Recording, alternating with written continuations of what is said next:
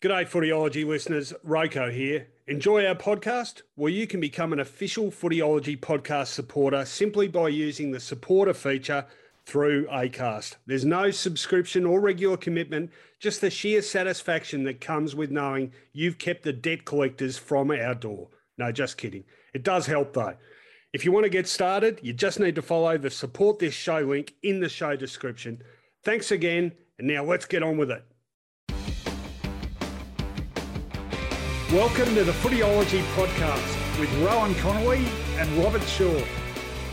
G'day everyone, welcome to the Footyology podcast. This is the round 3 preview edition and third round already. Season starts and it flies pretty quick, but a lot going on.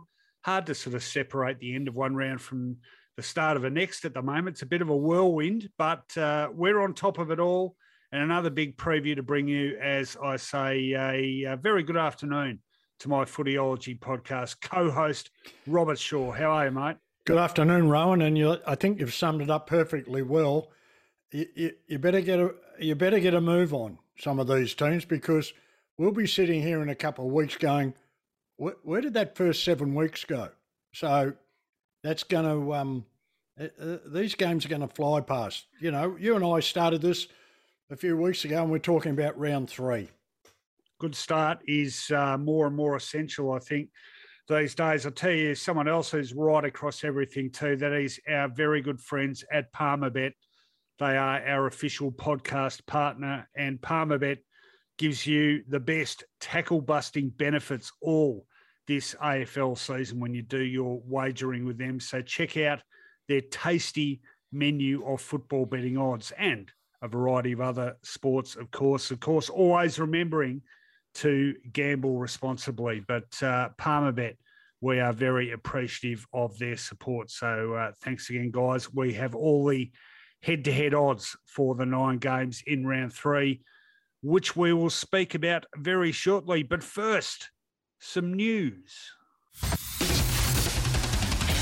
On Footyology Newsfeed. Well, we had some weird, wonderful, wacky off-field controversies around that first game of the season. A bit quieter now, a bit more conventional on the news front this week, Rob, which I know will please you. And here's one actually almost made for you, this discussion. What are you laughing about? Oh, dear. Some weird stuff been going on that I know you haven't been too keen weighing in on, and I don't blame you one bit. But this one, I know you've got some very strong opinions on, and it has been a real talking point since the weekend. I'm talking about taggers, run with players, or as I've seen the new term, I saw Nathan Buckley use this in a discussion the other day, they are now being called coolers, as in, someone's running a bit hot, you put your cooler on them, which led to the joke I made in front of a younger audience and wasn't appreciated at all, which was, I wonder who the West Coast cooler is. You don't get it either, do you? Don't you remember that godforsaken? Well, I do, and I've got one drink? for you.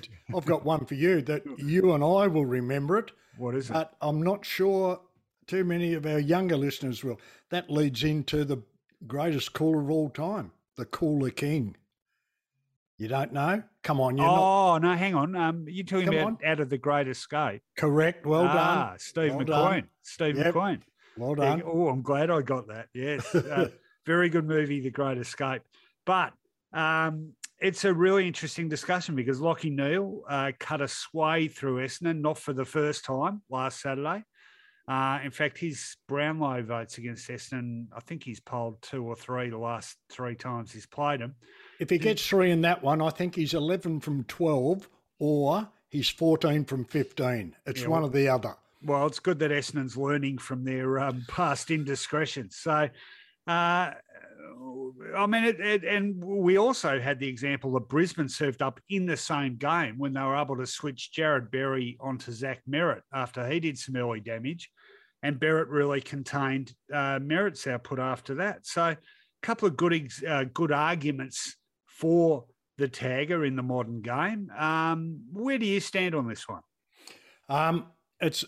It's a really good discussion point, and I want to take you back to our day, Rowan, when you were a young journo and I was fighting tooth and nail to somehow find 4 points for Fitzroy, I used a terrific young kid called Jimmy Wind. Now, Jimmy Wind was to cut the opposition out, a negative tagger.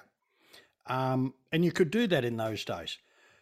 I have to agree with part of Ben Rutten's assessment that if you run a traditional tag, let's use Jimmy Wind, you have to take one of your premier midfielders away from the play, which you won't want to do. So he's arguing that I don't want to take Parrish, I don't want to take Merritt, I don't want to take Stringer. It makes perfectly good sense. But the point I believe he's missing is that you merge it into an existing player on ball. The best example, if it's good enough for John Longmire to ask his captain, Callum Mills, look, can you go across and keep an eye on Dangerfield? You don't lose anything out of the midfield in Callum Mills. That's where he's starting to emerge, isn't he?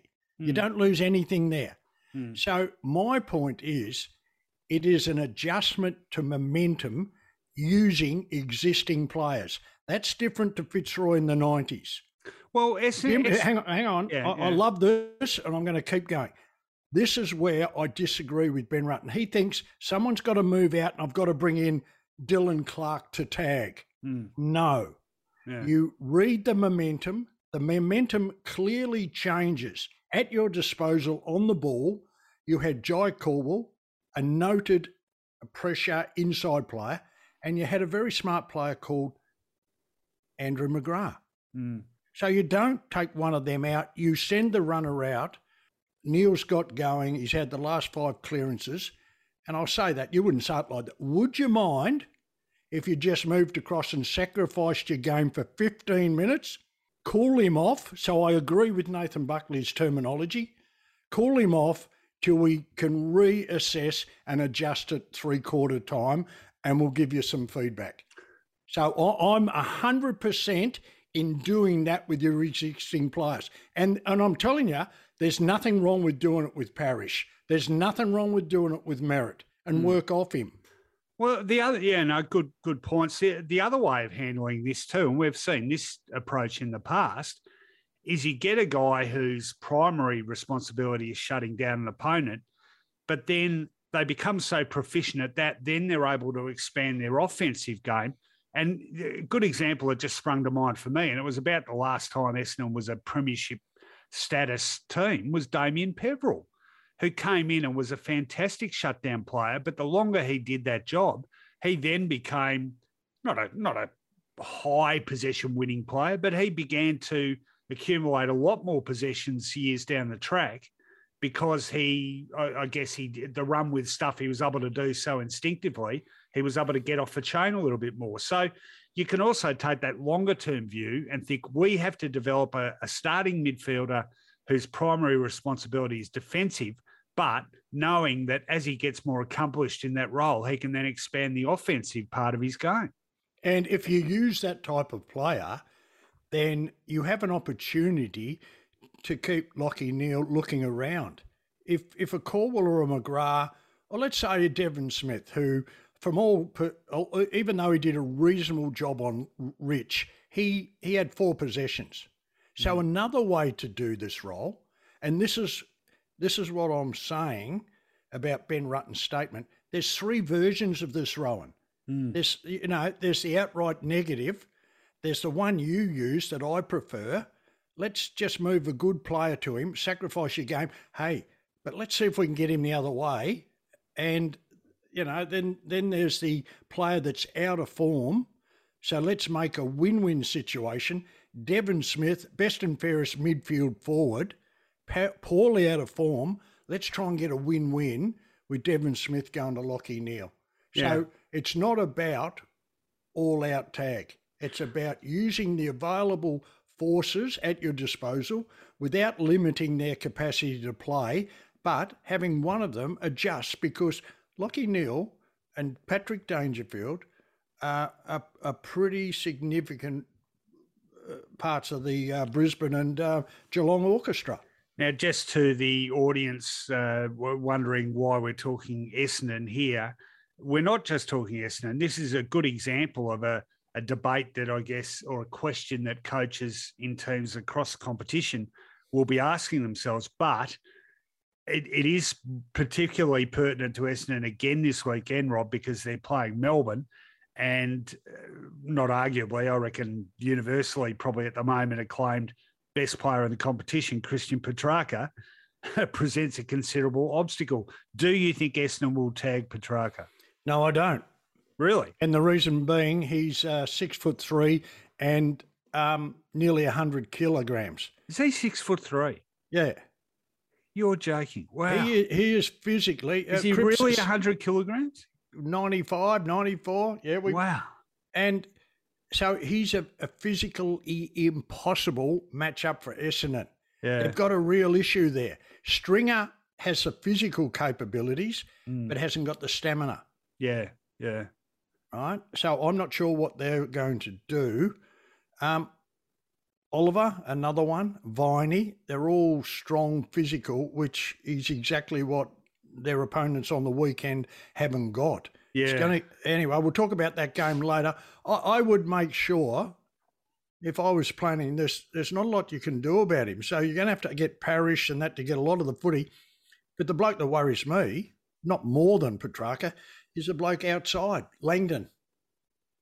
You got to put someone on Langdon. You got to stop him up and down the ground running.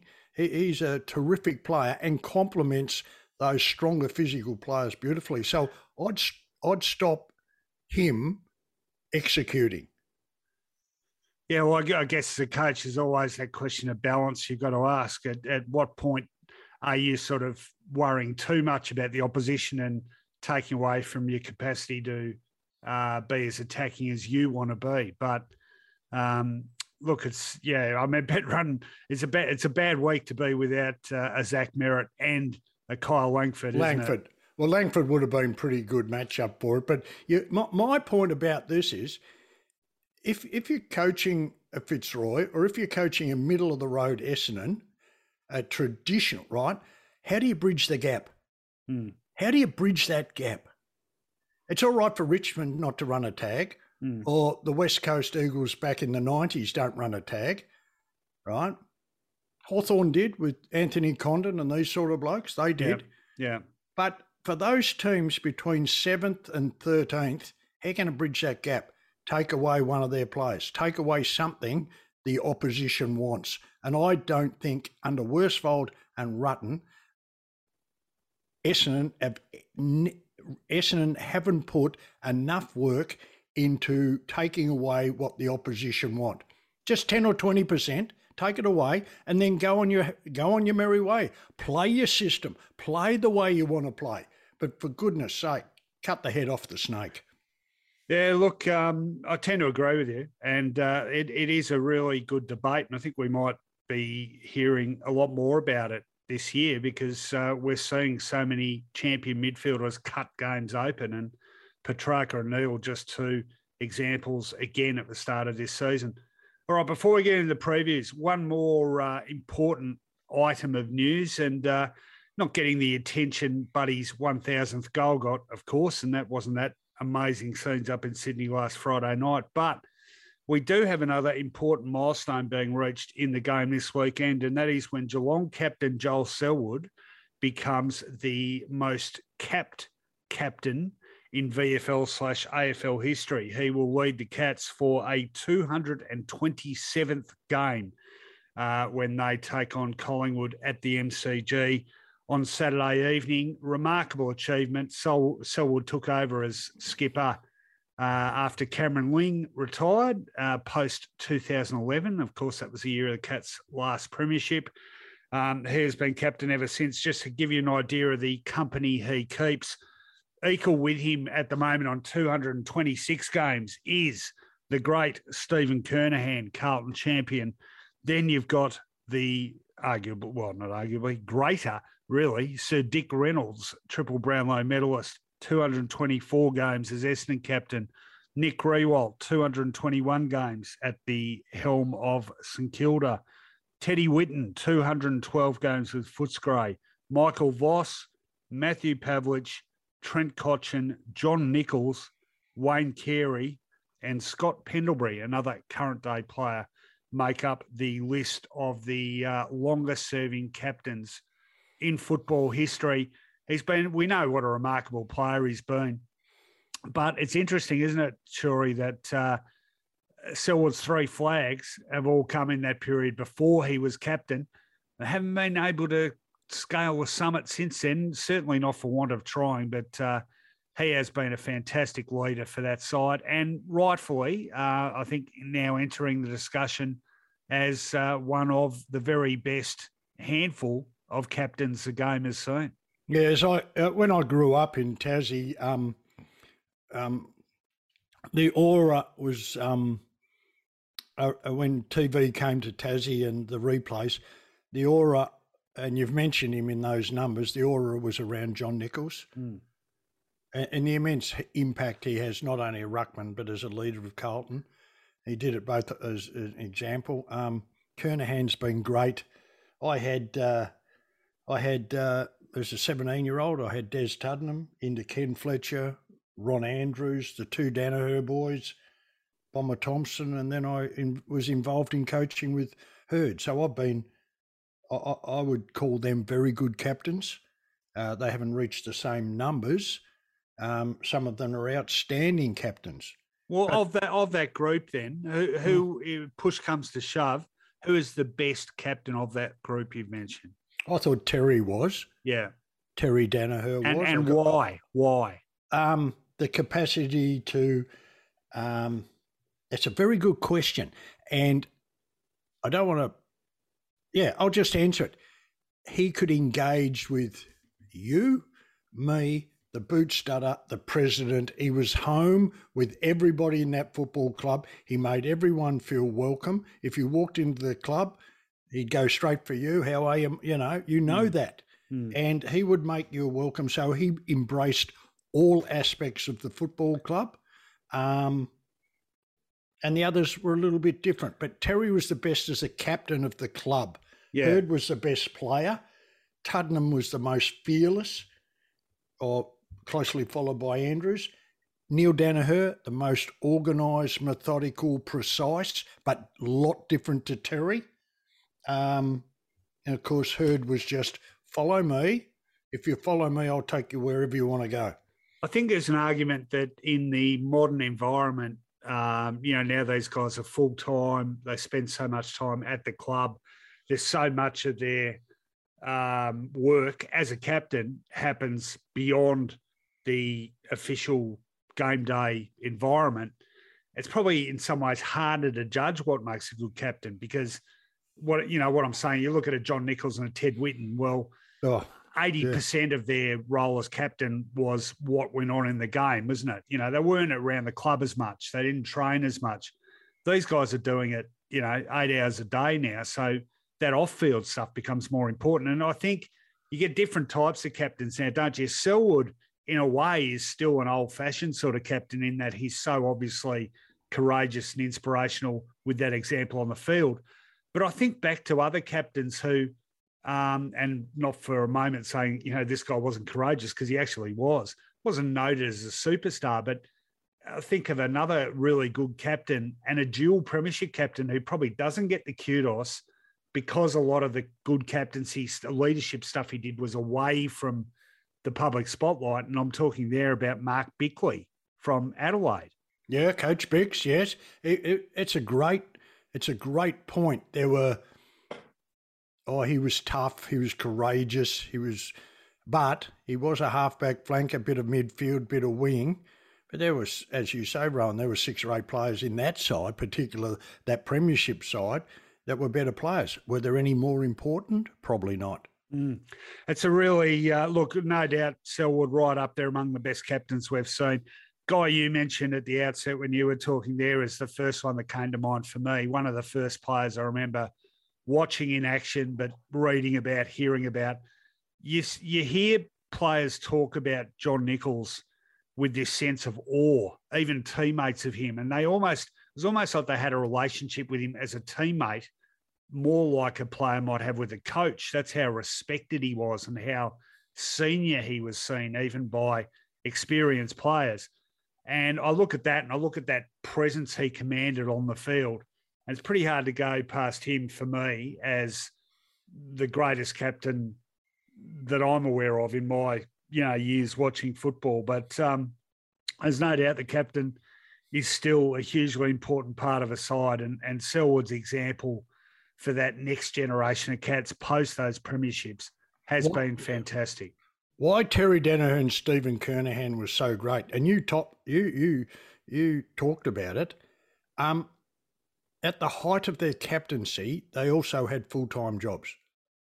So they not only led on the field, but despite having jobs, they still, Kernahan and Danaher, united football clubs off the field. With their personality, their charisma, their determination, their no-frills bullshit. You think Terry, best bloke I've ever met. Hard as nails, Terry. I'm telling you. You know that. And Kernahan was the same. You take a step out of line. They had fun. They both enjoyed a drink. They both enjoyed sitting around a pub and having a counter meal and chatting. But, by gee, did they play for their footy club. And if you didn't, you're in a lot of strife. So, great segment, Rowan, on captaincy. It's a ripper. So well done, Joel Selwood, and it's great to see that Stephen Kernahan will be going to the game to shake his hand. That's a great touch. That's a great touch. Yeah, no, that is really good to see. So big moment Saturday night when Geelong plays Collingwood. Joel Selwood, 227th game as Geelong captain, establishing a new record. That is our news for this week. We have 9 massive games to preview within an inch of their life.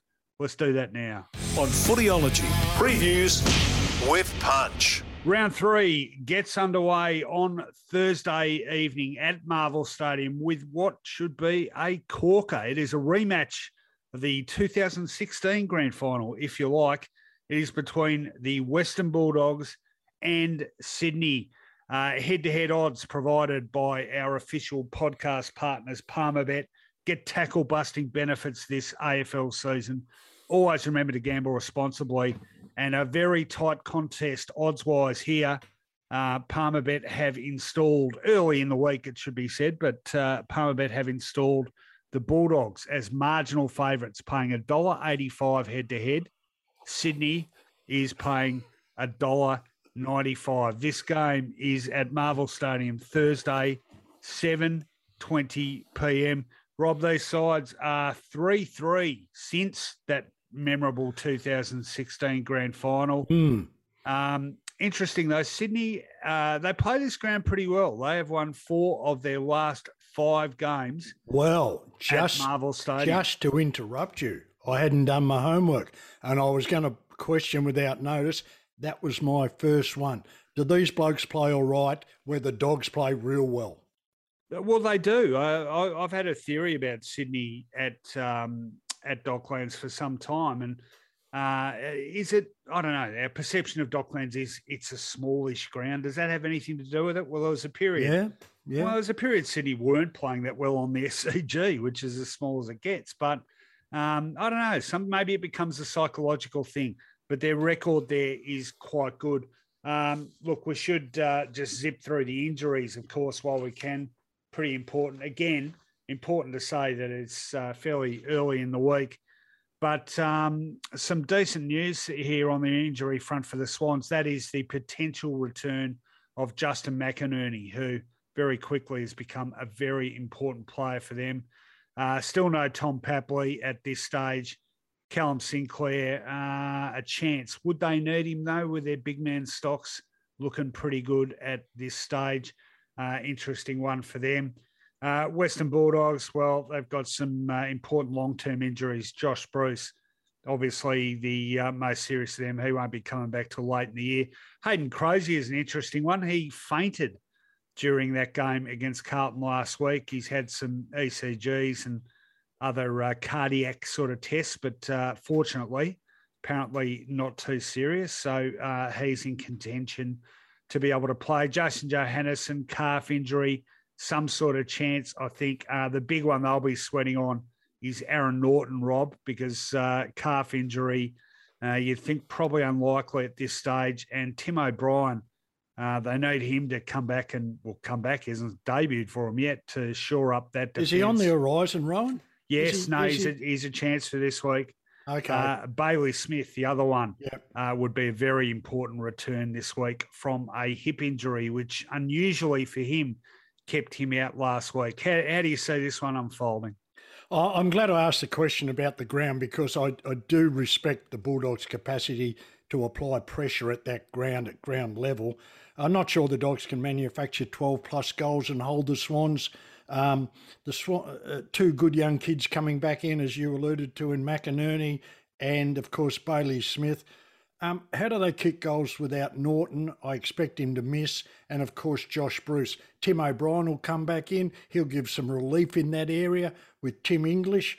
But I'm not sure. I don't know where that 12 to 15 goals are going to come from, ground level, and I think Longmire, it leads into the discussion we had in the news. Longmire's coaching last week was the Mills Dangerfield one was first class. I don't think he'll do it in the midfield this time. I think he'll look at young Goulden to go to Caleb Daniel off a half-back flank. And if he can cut Daniel's supply, geez, it's going to be hard for the Dogs. Despite their well-known depth in the midfield, it's going to be hard for them to manufacture scores. Yeah, you're right. My but on the Bulldogs, and a positive but, like in the sense that they have some hope, is the fact that whilst they lost that game last week, they were running all over the Blues at the end of it. They kicked 2-7 in the last quarter. They had so many gettable shots at goal they missed. Probably just about could have won. In fact, I did a video about this for BSPN the other day. They were one side, you could argue, kicked themselves out of a win last weekend. And expected scores is a way of measuring who should have won a game. There were 4 winners in round 2 that on the expected scores front ended up getting less than their opposition, and the Bulldogs are one of them. So they weren't without their chances, but like you, we're presuming Norton doesn't play, and that's, given that Bruce is out, given the sort of issues they've had getting scores on the board, that is a massive out for them, isn't it? And given the fact that even though teams defend from the front half, the back six is really fantastic. We spoke about Paddy McCartan, the other McCartans there, the reliable Rampe, Josh Kennedy's switch back to a half-back flank, a little bit like the Pendlebury role, although even Josh would be the first to admit, Rowan, he's not the Rolls-Royce mover, but he could be just as effective. And, of course, there's the revelation from inconsistent half-forward to wing to half-back in young Blakey. I think not only have they got the tools to hold the Dogs, they can kick a winning score with Franklin, Heaney and Parker, and their back line is just fantastic. I'm going for the Swans somewhere between. I'm not underestimating the Dogs. You're right. They haven't been terrible. They haven't got to the line, and I think they're not going to get to the line. I got the Swans somewhere between 1 and 24 points. Okay, fair enough. I agree with you. I mean, look, the Bulldogs are my premiership tip. I do love the Swans, though. Just quickly, we haven't mentioned this guy and probably should. Well, that's your job. Okay, well, I'm about to. No, it was just I'm giving a guy a pump up. I really do love Justin McInerney as a player, but in my Swans young player love list, I've got him first. But I tell you what, creeping up on him is Chad Warner. I'm a huge number fan. One. Yeah, he's a gun. Will he be available? Why? Why wouldn't he be? Didn't he get lost when he walked out of the rooms and went down the street? They're still looking for him. That's a great story and an incredible picture of Chad Warner and Ollie Florent walking outside the ground. And Rowan, they said it was more dangerous. I'd argue 2 Swans boys walking down the street with a couple of hundred people half charged. I reckon there's half a chance to be more dangerous than what happened on the ground. There was some remarkable little stories coming out of that whole fiasco, and that was one of them. But anyway, just by the by, he's going to be a really, really tipping, good player. Mate? Come on. I am tipping. You give me the hurry up, eh? Yeah. That's unusual. It's a role reversal. I'm tipping Sydney by 16 points in what I think will be a very, very high quality game. Both the same. All right. That is, by the way, we haven't, we're just quickly, let's touch on the tips too. You are leading by 2 now, but I did get 1 back on you in round 2, as a matter of fact. I end up with 5 for the round. No, 6. Yeah. 5 for the round. No, I've completely stuffed this up. No, you've got more than that. I got 6 and you got 5. Yeah. So what's that? 13 to me and 11 to me. So that's where we are heading. Where would that with the national papers? Yeah. Where would that put us? Are we right up there? You reckon? I don't check that. No, I don't bother with the mainstream media anymore, Rob. No. For reasons I'm prepared to talk about it another time. We could do that with news, couldn't we? One day we could, and we probably will. Right. All right. That is the Thursday game. Let's talk about Friday night. The second game of round 3, and unusually, one of 2 games scheduled for Friday evening. I'm trying to remember the last time we had a Friday night double header. I seem to remember that happening back in the late 90s, but it's certainly been a long time. But the first, chronologically anyway, the first of the 2 Friday night games this week is at the MCG, 7:20 p.m, and it sees Melbourne up against Essendon, the reigning premier, 2 from 2 so far without major incident. Essendon in a world of pain, 2 losses from 2 and some injuries to key players. Those misfortunes probably reflected in the odds thanks to Palmerbet. Head-to-head, the Demons paying just $1.23 and Essendon a lucrative $4.20. That's as long a price as the Bombers will have been for a while, I'd suggest. Those head-to-head odds from Palmerbet get tackle-busting benefits this AFL season thanks to Palmerbet. You know, the other statistical oddity about Melbourne and Essendon, Rob, do you know these 2 have played each other only once each season for the last 16 years? That is odd, isn't it? Well, the last I don't know why, because... Well, hang on. Last time Melbourne and Essendon played each other twice in a season was 2005. Well, we know one of those teams probably haven't deserved blockbuster status. Essendon hasn't won a final since that time. And Melbourne, they've been okay. They've pushed up there a couple of occasions, but I don't know whether these clubs have actually deserved that status, Rowan, to have 2 big games at the Melbourne Cricket Ground twice a year. No, it's just you'd expect, you would expect it. Rotation of sides playing each other twice. I'm guessing the reasons. I've got no idea. Now, as far as head-to-head goes, Melbourne have won 4 of the last 5 clashes with the Bombers. The other statistic of note here, Rob, and I think a few Bombers becoming more aware of this, Essendon has now lost 4 of its last 5 appearances at the MCG, suggesting they have more of a fondness for the smaller and more pristine environment of Docklands. But either way, whatever that is, whatever is the case with that argument, Essendon, no doubt, going into this game with a huge challenge and pretty considerable underdogs. What are your thoughts on this one? A lot of tears being shed over Zach Merritt. Teams get injuries. Good players get injuries. Richmond, read out Richmond's injury. I know they're experienced grand final side. We've lost 1 player. They get Martin, they get Shield back. Push on. Maybe bring in Wanganeen. Maybe bring in young Hobbs from the VFL. But let's not get too carried away. It's not the end of the world. And I would expect a continuation of that improved form. And I'll tell you why. Salem's out. Last time he was dominant off halfback flank and he had 10 marks. Lever is not going to get up. His combination with May last year attributed 16 intercept marks between them. Their partnership just demolished Essendon because of Essendon's delivery. So there's a few holes there if Essendon can actually manufacture some positive inside 50s. We've spoken about Petrarca. I think it's impossible for them to run with him or to cool him. Right, Rowan? Is that the right phrase we're using now? Yes. So Footyology is going with cooling. No, only in a satirical context. Okay. Okay. I think so. They've got a few injuries too, Melbourne, and very important players.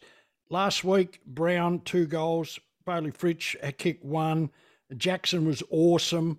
And they were really pushed. But that's my worry about this game.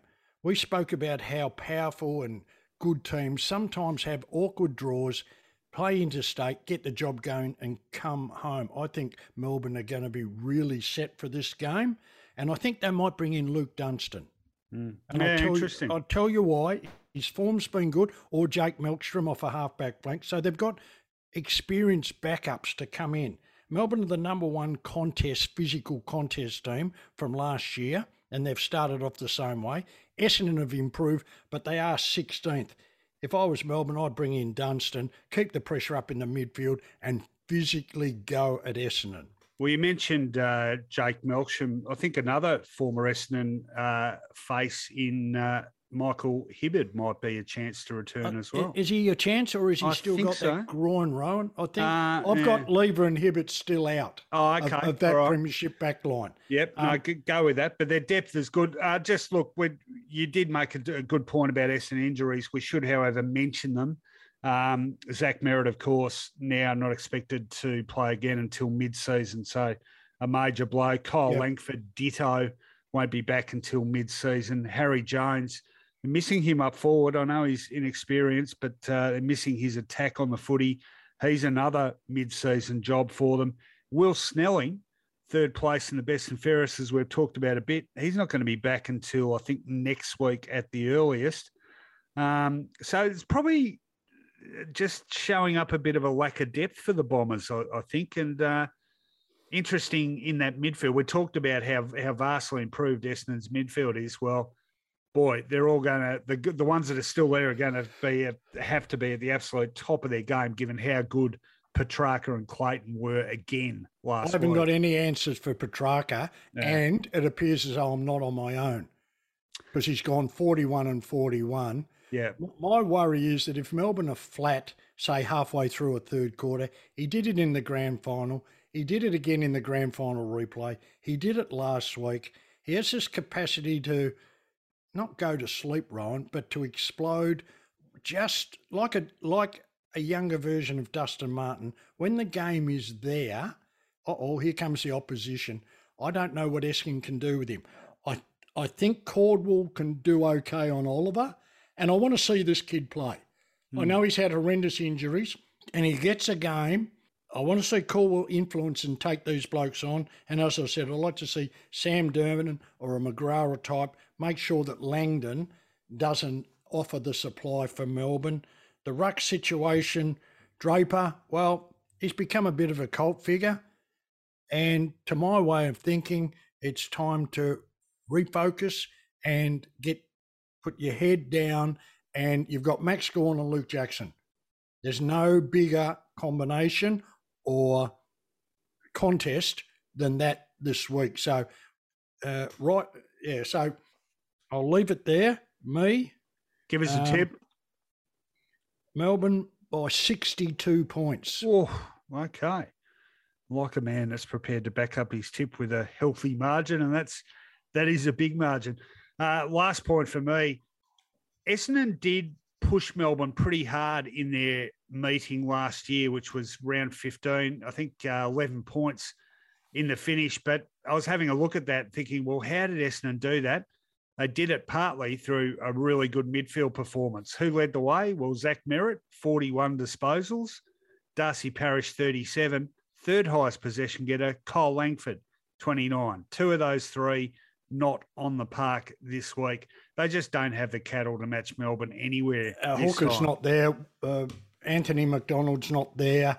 They were in the mix last year too. Yeah, correct, and good point. They need John Coleman there, I'd suggest, to be a chance this time, and he's certainly not part of the equation. No, I think Melbourne wins this one. I'm not going for 62-point margin, but I think they're going to win fairly comfortably. I'm going to go for Melbourne by 32. That's one Friday night game, but there's another big one happening over in the city of Churches. Showdown time. And I'm going to spare you, Rob. Usually when it gets to the showdown, I launch into the Johnny's mid-'80s classic Showdown. What? Good friend of mine, Spencer Jones. You remember that? Oh, okay. I'll do it again. There's gonna be a showdown. Bit of cowboy punk stuff. The Johnnies, one of the great Australian bands. Anyway, Adelaide playing Port Adelaide. Showdown 51. This is, and it's in the prime slot of a Friday evening. Adelaide Oval, 8:20 Eastern time, thus 7:50 local time.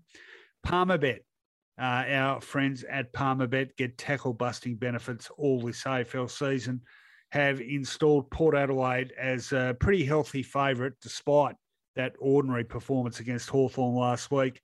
Adelaide paying $3.35 head-to-head thanks to Palmerbet. Port Adelaide, the warm, very warm favourite, paying just $1.33. The showdown head-to-head record, it's always close. Port Adelaide has the lead by 2 at this stage. 26 victories they've had in this enthralling battle. Adelaide have had 24. Adelaide have won 7 of the last 8. In fact, they'd won the last 7 before Port finally struck back and won that last few. In fact, they've won the last 4 now, Port, as Adelaide has gone about rebuilding. Always a massive clash, always hard fought, regardless of current form, injuries, you name it. What grabs you about this one particularly? Make some very good points. I'm banking on the fact that it's a relevant ladder positions. I found a very interesting stat. This is usually your absolute ballpark, and I apologise, I probably should have read out the source. Since 1998, no team has ever had 50-plus possessions, 5 more inside 50s, 10-plus clearances, and 10-plus tackles than the opposition and got rolled by that margin. I can't explain it. You may be able to. They were Port's key stats against a young, developing Hawthorn side on their own ground. I know injuries have unbalanced them, but the game system should still be evident. They can get the ball, they can get it inside. They did all right in clearances and they did all right in tackles. They didn't lose, Rowan. They got physically and athletically belted. Yeah, well, I mean, they were clearly, as those numbers demonstrate, really inefficient when they had it, and they played a side that was incredibly efficient, and that really augurs well for the Hawks. But this isn't a game preview about them. Look, you can't. We need to run through the injuries because Ports are significant. Alir won't be back for several weeks yet. Sorry to interrupt, mate. That is the big one. That's the interceptor. That stops the run. Yeah, no, absolutely. But Trent McKenzie, he'll be tested. Kicker. Yeah, I think he's doubtful. Tom Cleary won't be back for a couple of weeks yet. But then up the other end of the ground, Charlie Dixon, probably another week away at least. Ratio Fantasia won't be back till mid-season. Robbie Gray, Rowan? Robbie Gray, close? Test. So some sort of chance. I reckon Dixon and Gray might be half a chance here. But this, they've been hit by injury at either end of the ground. I think what's been exposed by that, again, a bit like Essendon for me, is a bit of a lack of depth for the Power, and I think that's a real worry for them. Look, the thing about Adelaide is that last week they were a possession side. Kick short, hold possession. They didn't go in quick. So I'm tipping that they'll bring back Thilthorpe and they'll try and play a more attacking game because they saw what Hawthorn can do. They've got to give their forwards some confidence coming down the ground. Their style of play will suit Port Adelaide. Port Adelaide were maybe even too lazy, Rowan, to contend with the Hawthorn ball movement. But if Adelaide are going to be precise and move the ball slowly, it will give Port an opportunity to intercept and get the ball back. this is not set in stone, this game, by any means.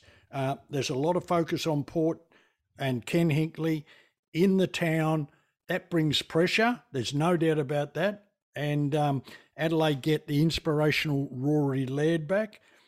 Rosie, Butters, these sort of players, Georgiades aren't playing well. So I think that this will be upset number one for the round, and I'm going for Adelaide in a significant upset to win this game by 6 points. Wow, big call. You're a brave tipster, Rob. It's proving a highlight of this podcast. You're brave tipping. Or stupid. Well, the showdown, though, it does have a history, I think, of producing results that aren't necessarily in accordance with how current form is. It just has that sort of emotional impact on those involved, I suppose. So I don't think it's a foregone conclusion. Adelaide, I see what they're trying to do, but we did talk about this in the review episode. You know, with the amount of inexperience they have, is that sort of slower, more methodical, possession-based game going to pay dividends, or does it leave them too open to exploitation when they make turnovers? So very, very hard game to play. And just the last thing from me, a terrific matchup in the middle. Hopefully we see, we've discussed tagging and run whiz, but I hope we see a good head-to battle between Keys and Wines in the middle. That'll be worth watching. Two big, strong fellas. Yeah, no, absolutely. Ollie Wines, can he be held in check by Ben Keys, who's been a great pickup for Adelaide? I am staying with the favourite, though. Port Adelaide, very unimpressive. They wouldn't want to lose a showdown, or they'll come after Kenny Hinkley again. So I think it's a bit of a must-win for the Power. I'm going for Port to win by 18 points. So that brings us to Saturday with 3 games of the round already played. 6 matches left, not all on Saturday, but a few of them. Let's talk about them. Well, free Saturday afternoon for those who want to get out in the garden or go to Bunnings, or I might avail myself of the opportunity to do something a bit different too. The first game on Saturday starts at 4:35 p.m.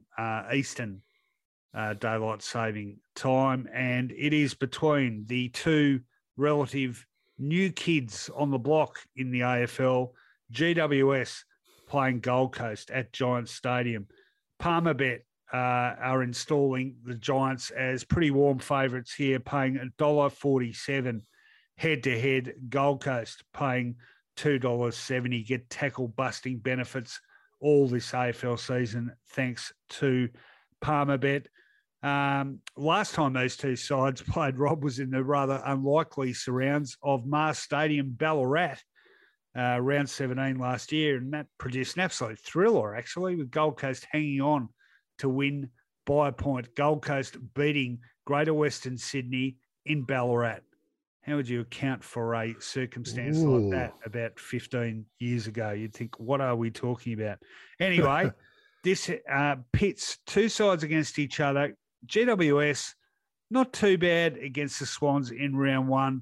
Very unimpressive against Richmond last weekend. And Gold Coast, well, they're 0-2, but 2 decent performances, particularly last week, only 13 points short of reigning Premier Melbourne. What do you think about this one? Well, you're right. It's a bad loss versus against Richmond by GWS, and a terrific moving forward performance against Melbourne. I just don't. I think the Suns without King, they don't have a Noah Bolter. It's as simple as that for me. Braden Pruce will come into the GWS side and add some muscle, much needed muscle in the ruck. Just on the stat side, GWS are a side that rely heavily on winning contested one-on-one football. They have given up the second most points, and I'm going to whisper this, the most is Essendon. They have given up the most points in the competition so far in a very small sample. They're not winning the one-on-one contest, which protects their backline. They're not getting it their way, and thank goodness it's at the Giants Stadium. They had And even, around the ground, they had plus 65 disposals to the Tigers, but went inside their forward 50 at 40% efficiency. So they're not winning enough of their footy. They're not winning contested football, and they're allowing Richmond, who was so efficient. We spoke about it in our review. How efficient were Richmond, who went in nearly at 60%? Gold Coast have got the same issues. For all the effort last week and a really big tick to their performance, they're inside 50s with 37%. Now, that's for a couple of reasons. Their ball movement, their efficiency, and the fact that King isn't there. This is a real game about win the ball and use it. And I think there's an edge in class. Both teams have got forward line players missing. There's a fraction more class and depth, despite the fact that Gold Coast will get Lockie Weller and Isaac Rankine back into the side. I think GWS, if they're going to play a role in September, this is just an old-fashioned must-win. I've got GWS by 24 points, Rowan. 24 points for GWS for you. Yeah, look, really unimpressive performance against the Tigers. Gold Coast, I guess they want to break out of that trap of, getting patted on the back for honourable losses, don't they? I mean, this is what their 11th or 12th season in the competition. And, we're still sort of patting them on the back like the little kid.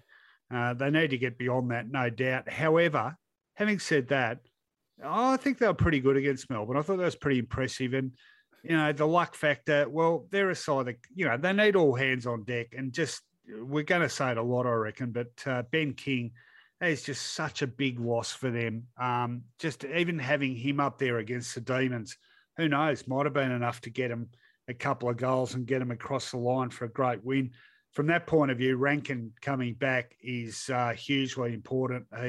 His absence, of course, when you put that alongside King last week, probably the fatal blow to their hopes of winning. GWS, well, they've got a massive out in Toby Green, haven't they? I don't know, is any side as dependent upon one player for so much as they are on Green? I reckon he's right up there. And boy, that suspension, costly, stupid suspension, really coming back to bite them the season after it was incurred. Boy, that was a costly absence. Mate, I'm just looking, we'll give the Suns a big tick and a little bit of a question mark over GWS. But let's say if the Suns played like they did last week, GWS doesn't improve that much, but does enough. The Suns just haven't got that X factor issue that Bolter was able to give Richmond against this. They just haven't got that. And that's why if King was there, I'd be tempted to go for the Suns because they don't fear these blokes and their record's okay, their form's okay. They're just not going to kick the goals required, I don't think, to beat the GWS. No, so it's not so much how GWS will play or how many goals. Can the Suns summon enough goals to beat this mob?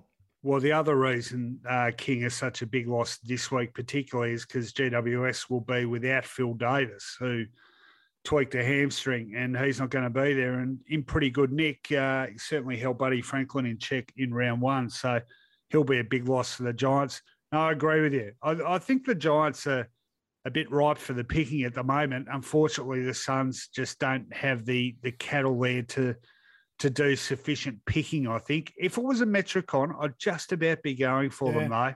Yep. It isn't, though. It is a giant stadium. I'm going for GWS as well, but even less than you, Rob. I'm going for the Giants to win that one by 12 points. So that is. Can I just say one more thing? The reason I go for 24 points, the home ground advantage, I know it's old-fashioned. I reckon it's worth a goal a quarter. Yeah. So if everything's equal, they should get over the line, home ground advantage, win each quarter by a goal, adds up to 24 points. That's my weird logic. No, I don't think it's that weird at all. All right, let's move on to Saturday evening with another two games going on then. Saturday evening sees a pretty big game at the MCG, 7:25 p.m. It is between Collingwood and Geelong. The Magpies, 2 from 2 to start the new season. Their first under Craig McRae. Very impressive footy thus far by the Pies. And Geelong, 1-1. Made short work of Essendon round one. Were made short work of themselves by Sydney last week. Palmerbet, our mates at Palmerbet get tackle busting benefits this AFL season. Have the Cats as warm favourites. I'm a bit surprised by these prices, Rob. Cats paying $1.45 head-to-head, and Collingwood might be worth a bit of a flutter this one. You can get $2.78 on the Magpies head-to-head against the Cats in this game. We'll talk about injuries and personnel in a minute. One interesting thing with this, though, Rob, and I did have a look because my memory of recent Geelong-Collingwood encounters is low scoring and very scrappy. That has certainly been the case. 3 of the last 4 games between these two sides have been won with scores of 61 points, 57 points, and 61 points. Will this be a different sort of flavoured game? I suspect it will, because I think Collingwood's really trying to quicken up under Craig McRae. And sorry, no slide at you, Nathan Buckley. But the modus operandi hasn't worked more often than not against the Cats. You can't outbore Geelong. I think Collingwood's going to try and do it a different way, Rob. I've got no doubt about that. I've got my notes here. This will be an open game, both teams to attack. Geelong will appreciate coming back from the Sydney Cricket Ground where they were suffocated. It won't be like the Essendon game, but the unknowns of Collingwood, these young players, they want to attack. They're well marshalled by Pendlebury and Sidebottom, who are still playing critical roles for them. They might get Cox back to give them some height up the forward line. They'll certainly get Maynard back into the side. Massive inclusion. Sorry? Massive inclusion, yeah. Maynard. And you know why? Even though he was best on ground last week, and I hate moving a strength to cover a weakness, their match committee meeting will discuss what Mills did with Dangerfield, and with Maynard coming back, can they get Jack Crisp back into the midfield and to play a similar role, a similar important, cooler role, but at the same time, as we spoke about, Rowan, the capacity to run off and hurt Dangerfield going the other way. So that, it mightn't happen, but Maynard's inclusion allows it to if required. Yeah, look, I beyond all that too, and they're very good points, but Maynard is such a heart and soul player for him, isn't he? He just really gives them a lift when he's out there. His mere presence, I think. Yeah. Look, you're right. I think I reckon this is a 110-90 game. Well, I hope so, because I hope so because because both will relish the opportunity not to be downhill skiers. I'm not going down that path, but both will relish that Collingwood want to play on. They want to be direct. They want to get into the ball, and these young kids that they've got in their forward line want to play, if that makes sense. They want to play. There's a bit of freedom about them. There's a bit of unknown about them. So I think that rubs off on a team, and we've seen they appreciate quick ball movement. Geelong will appreciate quick ball movement in the hope that they turn the ball over. They can force Collingwood to make mistakes through their experience and the likes of Stewart in the back line and counter-attack. So I've got the Pies by 11 points. I think they might do it marginally better and continue this insatiable appetite for exciting football. And, of course, we haven't mentioned one Jay DeGoey, who's likely to do anything on the stage, Rowan. Yeah, he is. He's certainly got an explosive quality about him. We did mention in the news segment, of course, Joel Selwood breaking the record for all-time appearances as captain. And I think the Cats will certainly be wanting to do him justice. But echo your sentiments about we certainly hope it is a more open game, because I'm dead set. Some of those more recent Collingwood-Geelong games have been really, really difficult to watch. And they haven't been low-scoring games which have been tough and contested. They've been a bit sort of contact-free, keepings off, and that is just the worst sort of footy to watch. So go Craig McRae is my exhortation. Keep him playing that open, running, attacking style, and hopefully Geelong responds to it. Just a quick one, Rowan. Just for the want of it, I made the trip down the highway to Corio Bay, as Rex calls it, to Cardinia Park, to have a look at the young Essendon side. I make no apologies for that. Myers was good. He's back available. O'Connor played. We spoke about him last week. Segler had a run. Don't think Menegola played, but he should be available. So Geelong's list is starting to get a little bit healthier, and they can pick and choose how they want to use one of those players to come in. O'Connor, where could he go? Maybe could he go to De Goey? I'm not sure. But they've got a few more players that they use the VFL to run into some good form. Yeah, I think Myers could be. I mean, Myers is one of those younger guys that desperately trying to get in and play more important, consistently more important roles in that side. You know, Max Holmes, some of these young guys, they need that. They need more spark, and I think they'll need it against the Pies. I'll tell you what, I'm really umming and ahhing over this. Very tempted to go with the Pies, but I'm a conservative tipster, Rob, and it hasn't let me down too often. I'm going to stick with the Cats, particularly saying, I'm being serious here.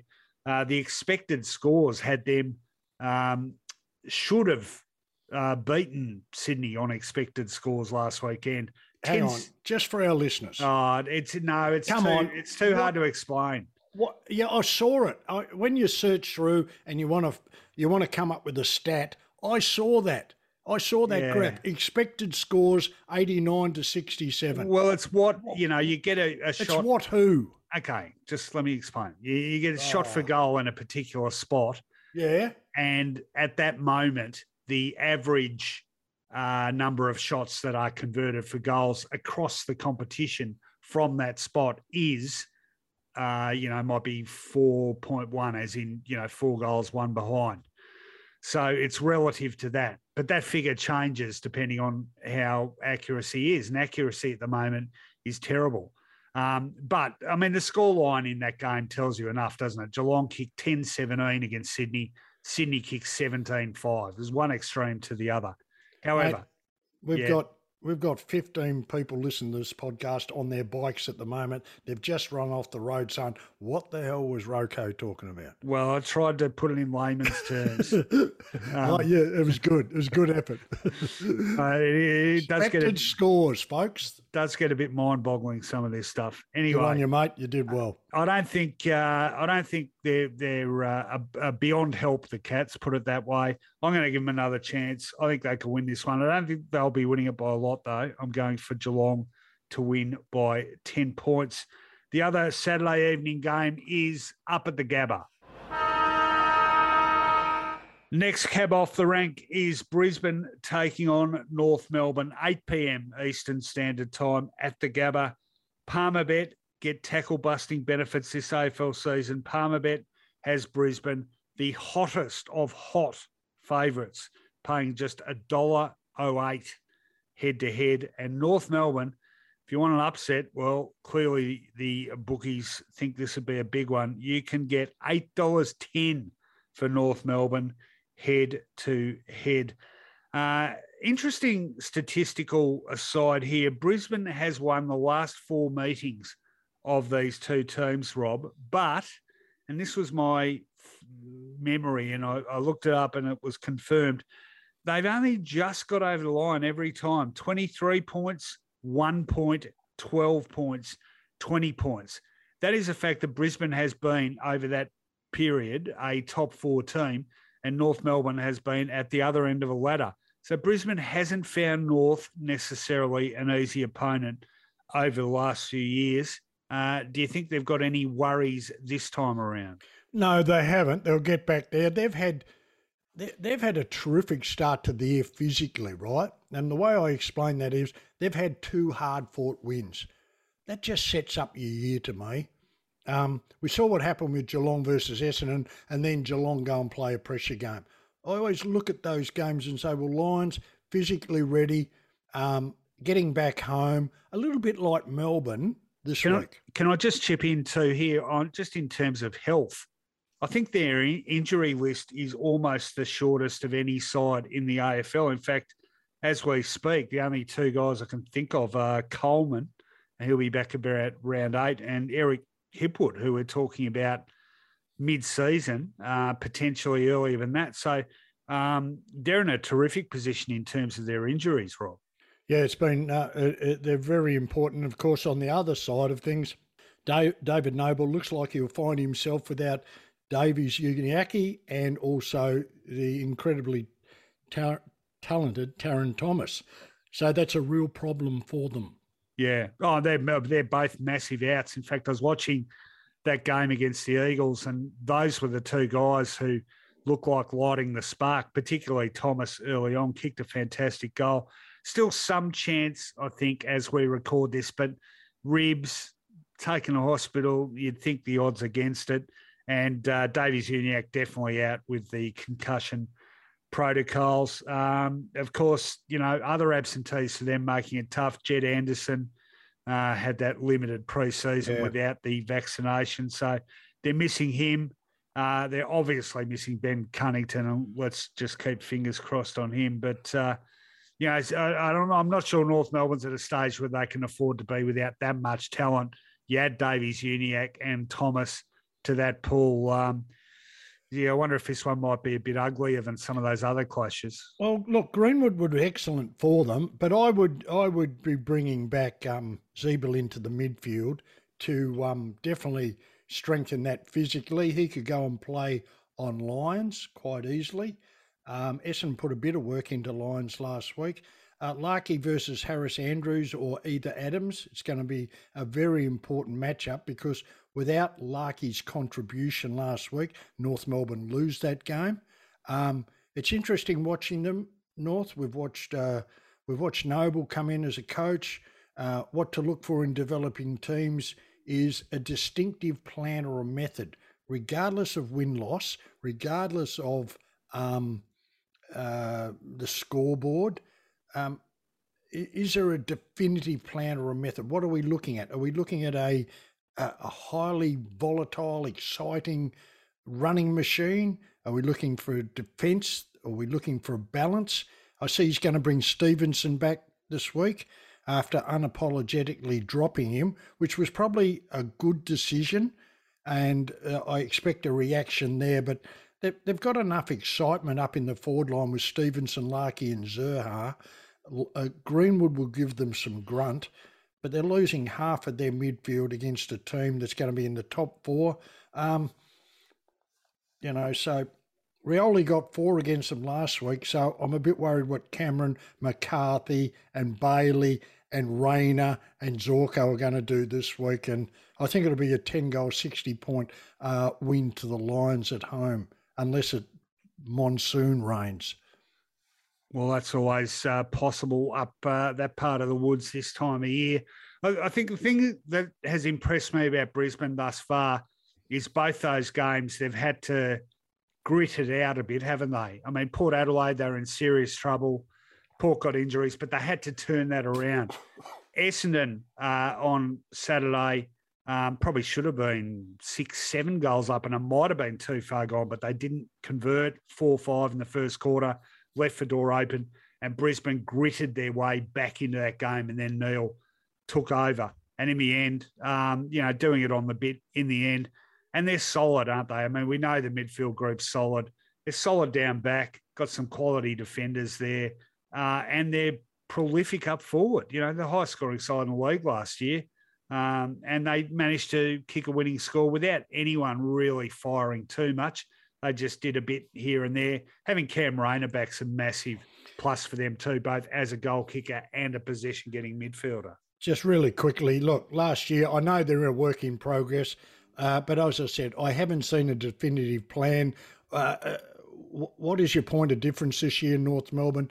They were the 18th team at defending opposition transfer of play. If they give Brisbane half a sniff at doing that and moving the ball efficiently, I'm going to be close to that 60 points, unfortunately, Ryan. Yeah, no, I'm thinking a bigger margin than a smaller margin. I don't think North has been overly impressive thus far. I mean, geez, they just got over the line against the West Coast side. They had to make 14 changes. So I don't think that's a huge vote of confidence in what they're capable of at the Gabba against one of the best sides in the league. So I'm going for Brisbane as well. Look, let's not make it 60. Let's do a bit of a discount. I'll give Brisbane a 50-point win here. All right, that is Saturday covered off. 3 games on the Sunday. Let's get into them. First game on the Sunday schedule. It is, I like my historical throwbacks. It is back to the mid to late 80s. Carlton taking on Hawthorn. Sunday, 1:10 at the MCG. Gary Ayres taking on David Rees-Jones. No, that's if you throw on a replay of the 86 grand final. Palmerbet, our mates at Palmerbet are installing Carlton as a warmish favourite, which is probably about right given how impressive they've been in the first 2 rounds. Carlton paying $1.45 head-to-head, courtesy of Palmerbet. Hawthorn paying $2.60. This is a clash that Hawthorn had an absolute stranglehold on for a long period of time. They won 14 games against Carlton in a row, Rob, between 2005 and 2016. Carlton have won a couple, including the most recent, but the scoreline from 2005 onwards still reads 17 wins to Hawthorn, just 2 to Carlton. Going against that, Carlton has become a pretty handy side on the MCG, Shorey. They run well. They've got a bit of excitement. Something about Carlton at the MCG which suits them. I think they have won 4 of their last 5 at the MCG. Already one game there this year, of course, against the Tigers. And deserve favouritism for this one in what has genuine claims, I think, given the performance of both sides so far, to match of the round status. Who'd have thought?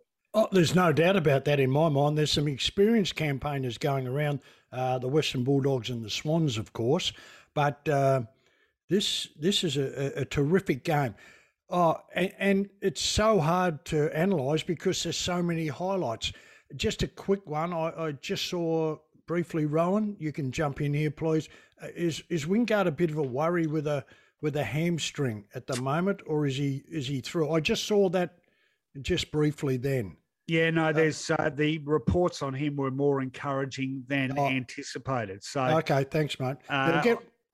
I still think less likely to play than more likely. I mean, not often you see guys getting any degree of hamstring trouble and being able to front up for next week. So I think less likely than likely. Certainly fingers crossed there. Just while we are talking about injuries, Jarman Impey, some sort of chance, I think, to come back this week from an ankle injury. Boy, that'd be a big one for them. As for the Blues, well, they've got a couple of massive names to return, or one particularly, Adam Chera, COVID protocols. He's out of them. He will be available, as will Jack Martin. 2 very handy potential inclusions for the Blues. And last week, Sammy Mitchell left out Liam Shields. So I'm predicting that Shields will come back in as a counter, not so much to play on Chera, but if they're going to bring in Chera to add to that midfield group, it might be a defensive counter at the selection table for Sam Mitchell. The other interesting discussion centres around Mackay and Curnow, Frost and Sicily. But I want to talk to about another player. Denver Granger Barras is 6'5" in the old skull. That's tall. That's as tall as Simon Madden, the Essendon ruckman. He's kept Finlayson, Georgiadis and Coleman Jones to no score. He's a marvel. Now, with the greatest respect, Rowan, it's not Peter Hudson, Alex Jezelenko or Doug Wade, but still his capacity to play that third string defender gives them a wonderful balance. But I'm tipping he's going to go to Curnow, which will free up Sicily to really support Frost and to, that intercept mark that they're going to need against Curnow and Mackay. So there's a couple of interesting things that jumped out at me. The Shields issue and also Hawthorn's very exciting, dynamic, but disciplined backline up against two blokes that kicked 9 goals between them last week. Yeah, I think either end of the ground could really be where the game's won. I mean, usually the game is won around that midfield group, but either end is just so interesting, as you pointed out. Curnow and Mackay, how excited would the Blues be about how prolific an attack they might have with those two? 9 goals between them last week. Also, the largely unrecognised pressure work of the smaller players, the likes of Owies and Durden. I think they're playing an important role for the Blues. In fact, I did mention this, half-time of that game against the Bulldogs, tackles inside 50 was 8-1, and that was a hugely significant in Carlton's performance in that game. So, big test for those Hawthorn defenders, Granger Barrash, as you said, Frost and Sicily, who has made a huge difference. But the other end as well, I think Hawthorn's had their issues in attack. The return of Jack Gunston, he's a great player, Jack Gunston. I've tweeted this a bit this season, but I don't know there's something about him I really like. He's sort of understated. He plays that third tall role so well. He's such a smart player in terms of positioning. He's able to conjure goals from not much. He's been a terrific player for them. But last week we also saw that his mere presence there probably took a bit of pressure off a guy like Mitch Lewis, and he's in great form, and he responded with 5 goals. So Carlton's defence, I think, has its work cut out for it as well against a Hawthorn forward setup that suddenly looks pretty potent. And that suddenly he's got Oscar McDonald out of the side. His combination since Liam Jones has gone with McGovern has worked really well for them. So not only has Jones disappeared off the scene, Oscar McDonald won't be there. Against both sides have got the two form twin towers, call it what you like, forwards in the competition. It appears to me that Hawthorn have the capabilities to hold Mackay and Curnow more than the key defenders have got the capabilities to hold Gunston and Lewis at the other end. Oh, okay. I'm sensing a bit of an upset tip here. Give us your tip. No. I'm going to stick with the Cripps-led Chera inclusion to get the Carlton in the match of the day. Carlton by 1 point. Oh, 1 point. I'm going for the single-digit margin as well. I'm going for the Blues by 6 points, but should be a terrific game at the MCG. A real highlight, I think, of the early rounds this could be. So if you're at a loose end Sunday afternoon, make sure you tune in. Rob and I are both going for Carlton, but very, very narrowly. Okay, next game on the menu, down the road at Marvel Stadium. 3:20 p.m. Eastern Standard Time, Marvel Stadium, St Kilda taking on Richmond. Palmerbet get tackle busting benefits this AFL season. Our mates at Palmerbet. Well, this is the tightest game of the round, according to the boys at Palmerbet. They have St Kilda paying $1.94 head-to-head. They have Richmond paying $1.90 head-to-head, about as tight as you can possibly get. They've had some very interesting clashes, these two, over recent seasons, sometimes unpredictable. Who could forget that night in 2017 when Richmond were playing incredible footy, but one night at Docklands just got absolutely blown off the park by the Saints. Interestingly, I don't think either side is playing that well at this particular venue at the moment. In fact, I can confirm that since last season, St Kilda's record at Docklands, despite it being a home ground, is 4 wins and 8 losses. And since early 2019 at this venue, Richmond has won just 3 times and lost 5 times. So neither of these teams has a particular fondness for footy under the roof, it seems, in recent times. I'm having trouble knowing exactly what's going to happen here. What do you reckon is going to happen? Well, I know Damien Hardwick doesn't like going here, so that's the first certainty. Now, whether that flows into his team, I doubt it very much because I'm being facetious here. But a huge boost for the Saints last week. We thought it was unexpected, and it was a great win for the Tigers. Also, we didn't tip that either, did we? I did. Oh, rubbish. Did you? I tipped Richmond. Don't tell me rubbish. I know who I tipped. Mate, how Martin, Lambert, Rewalt, Vlosten, Prestia and Grimes. And you tipped the Tigers. I did. That's one of the tips of the round because, anyway, let's get on to it. If Paddy Ryder plays and Marshall goes forward with King and Membry, the Saints will win this game. They've found a real player in Josh Battle at fullback, 21 possessions, 13 marks. His job with Lynch, his role with Lynch is going to be important. He had 13 intercept marks last week, a real unheralded star of the round. And as I said, Membry, King and Marshall, don't forget at ground level, Gresham and Higgins, who kicked 4, they're going to be a real worry. And I think if Paddy Ryder does play and Marshall can rest like a Jackson type in the forward line, at some stage it might force Bolter have to go back, particularly if Is Grimes playing, Rowan? I'm sorry to ask that question without notice, but doubtful, I think. Doubtful, yeah. So I'm going with Grimes out. That's 6 keys out. They got away with no. Hang on. Apologies, Richmond people. They were superb in their tactics, their game plan, and their efficiency with the ball. So if a Ross can go to Cochin in a cooler situation and do a Steve McQueen, then I'm thinking at Marvel Stadium that the Saints can get away with this, but Ryder has to play. He had a good hit out in the VFL, and I'd love to know his record, the St Kilda record when he plays. I know you haven't got it. I'm not asking it, but it'd be be of great interest to me. Grimes, just having a look, Grimes is some sort of chance to return. So that would obviously be massive for the Tigers. Jack Rewalt, I don't think we'll be seeing him this week. Floston, probably not. Lambert's out for some time yet. And Prestia is still at least a couple of weeks away. So some massive outs for the Tigers. Yes, Rob. While you got that page there, Ron, can you just look across to St Kilda? I think they've got an important player that's taken a personal leave, and it was good to see footage, I don't know whether it was on the TV or on a website, of Zach Jones back on the training track. Yeah. Now, is he listed as available?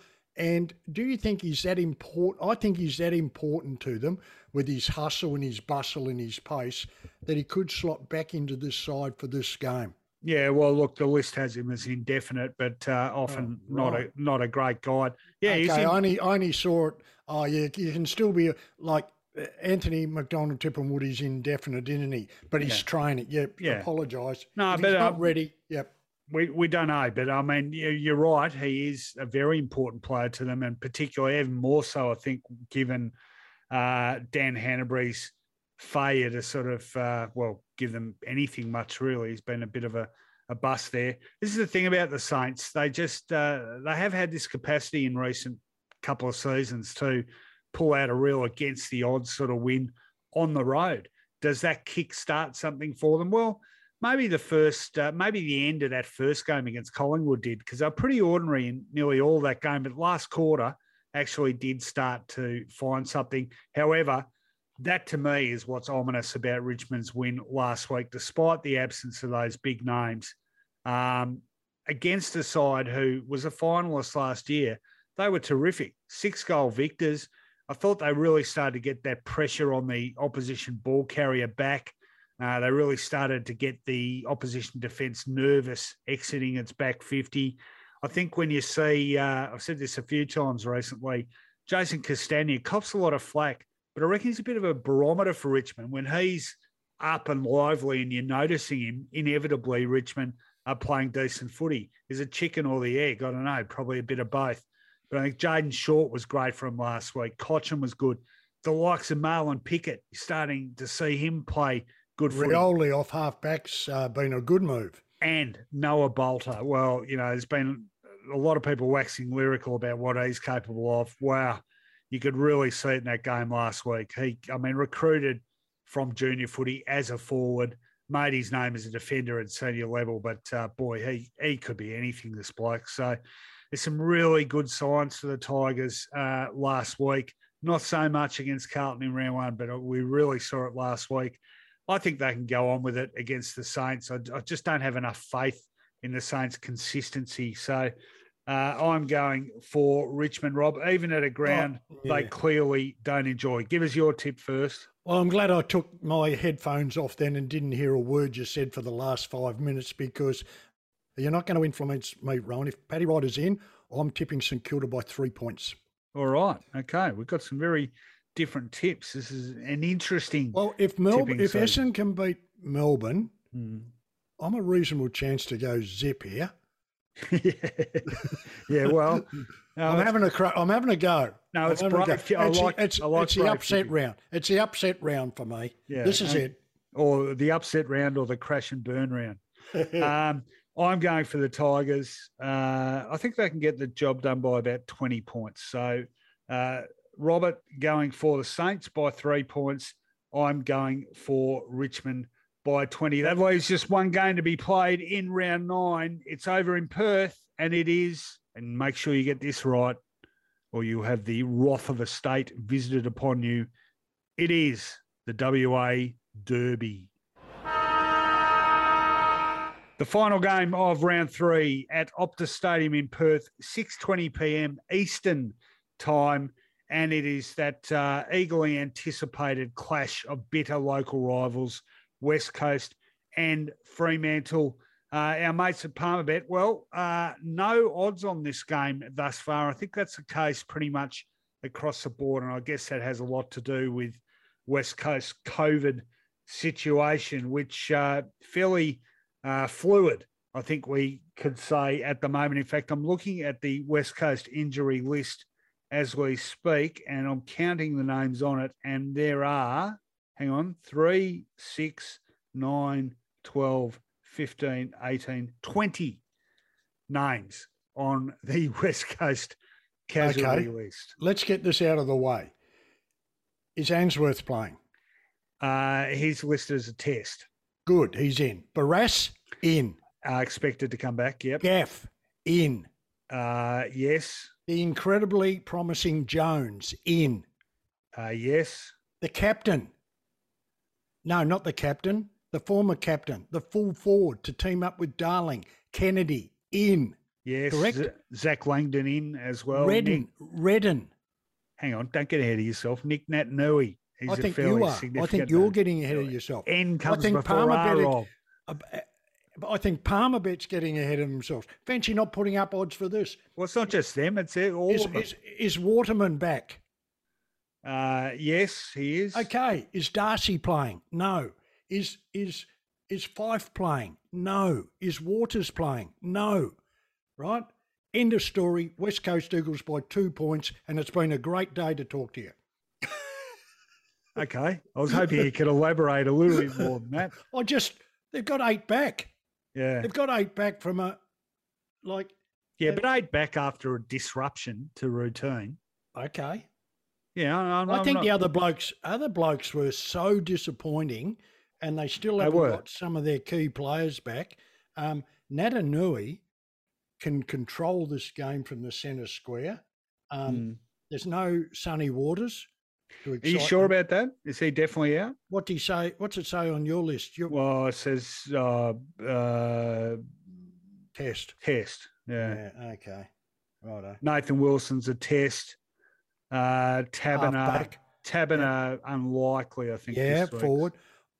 Like they struggled with Josh Battle last week. Yeah. What I'm saying, my logic, I know we're having a bit of a fun, but my logic is, you get Barras back.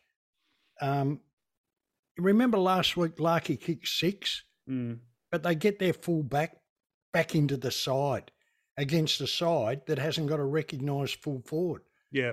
I don't think I'm being silly here, but it's a long shot. But I can try to give you a reason why the numbers will be closer than not putting up odds, is what I mean. Yeah. This game is like last week Brayshaw had 39, but we've spoken about the numbers, and look at the Jack Graham rule. Richmond's, if they cut out Brayshaw totally, which they have the capacity to do, did Nelson pull out last week with an injury in the warm-up? So yes. there's an important player, if he plays, that comes back into that side of the half-back flank. Barrass, Gaff, Kennedy, Redden, these are important players against a side that's not travelling that well. This has the potential for another upset in the upset round. No, I think that's very good logic. And, they came within 15 points of beating North Melbourne with a third of a side that they'd had in round one. So that was a pretty decent effort on the road. Some seriously good players coming back. Where do you think Fremantle, you're going to go Fremantle, Ryan, aren't you? I guess. Where do you think they can beat them? No, I've got my doubts. And in fact, were it not for where West Coast are at, I'd probably tip West Coast. So I don't have a lot of faith in Fremantle, to be honest. I did. We had them 8th or 9th. Yeah. Can you confirm, sorry again, mate, can you confirm the definite outs of their top 15 players, for example? Well, no, I can't because it's too early in the week. Oh, okay. I thought there were definitely blokes out of their side, West Coast, that won't be back for some time. Oh, yeah. Sheed. Okay. Yeah. So Oscar Allen is one of them. Very important. Sheed? Sheed is another one. He's not coming back till mid-season. Tom Cole. Good player. Mid-season for him. Yep. They're the main ones, I think. So only 3. You can. Jamie Cripps, probably another. Jamie Cripps, a very 3 good weeks player. away. Yeah. So they got 4 key players out of their side. Yeah. Okay. Yeah. Righto. All right. Well, I'm going to put you on the spot here. You've argued a very convincing case for West Coast.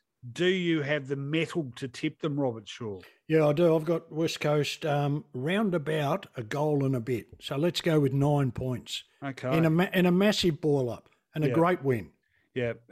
When those odds do come out, it'd be interesting to see what sort of price they are paying. Certainly worth considering, I think, given your excellent analysis. Again, I'm going to be conservative here. I'm also going a bit on 2 factors. The Derby, Freo finally broke that run of outs in the Derby last year. This is one they really need to win for credibility's sake, given they're trying to make something for themselves and West Coast are without so many. But grave reservations. And I think for credibility's sake, they've got to come out with a reasonably emphatic response to last week as well, because that was hideously disappointing. Whose home game, Rowan, please? It is West Coast's home game. Yeah. Oh, well, that's good. There'll be 211 Fremantle supporters in the ground. Yeah. No, that's a fair point too. Home bragging rights make a difference in the Derby. You're right. I am going to go for Fremantle, not with any great conviction though. I am going for the Dockers by 8 points.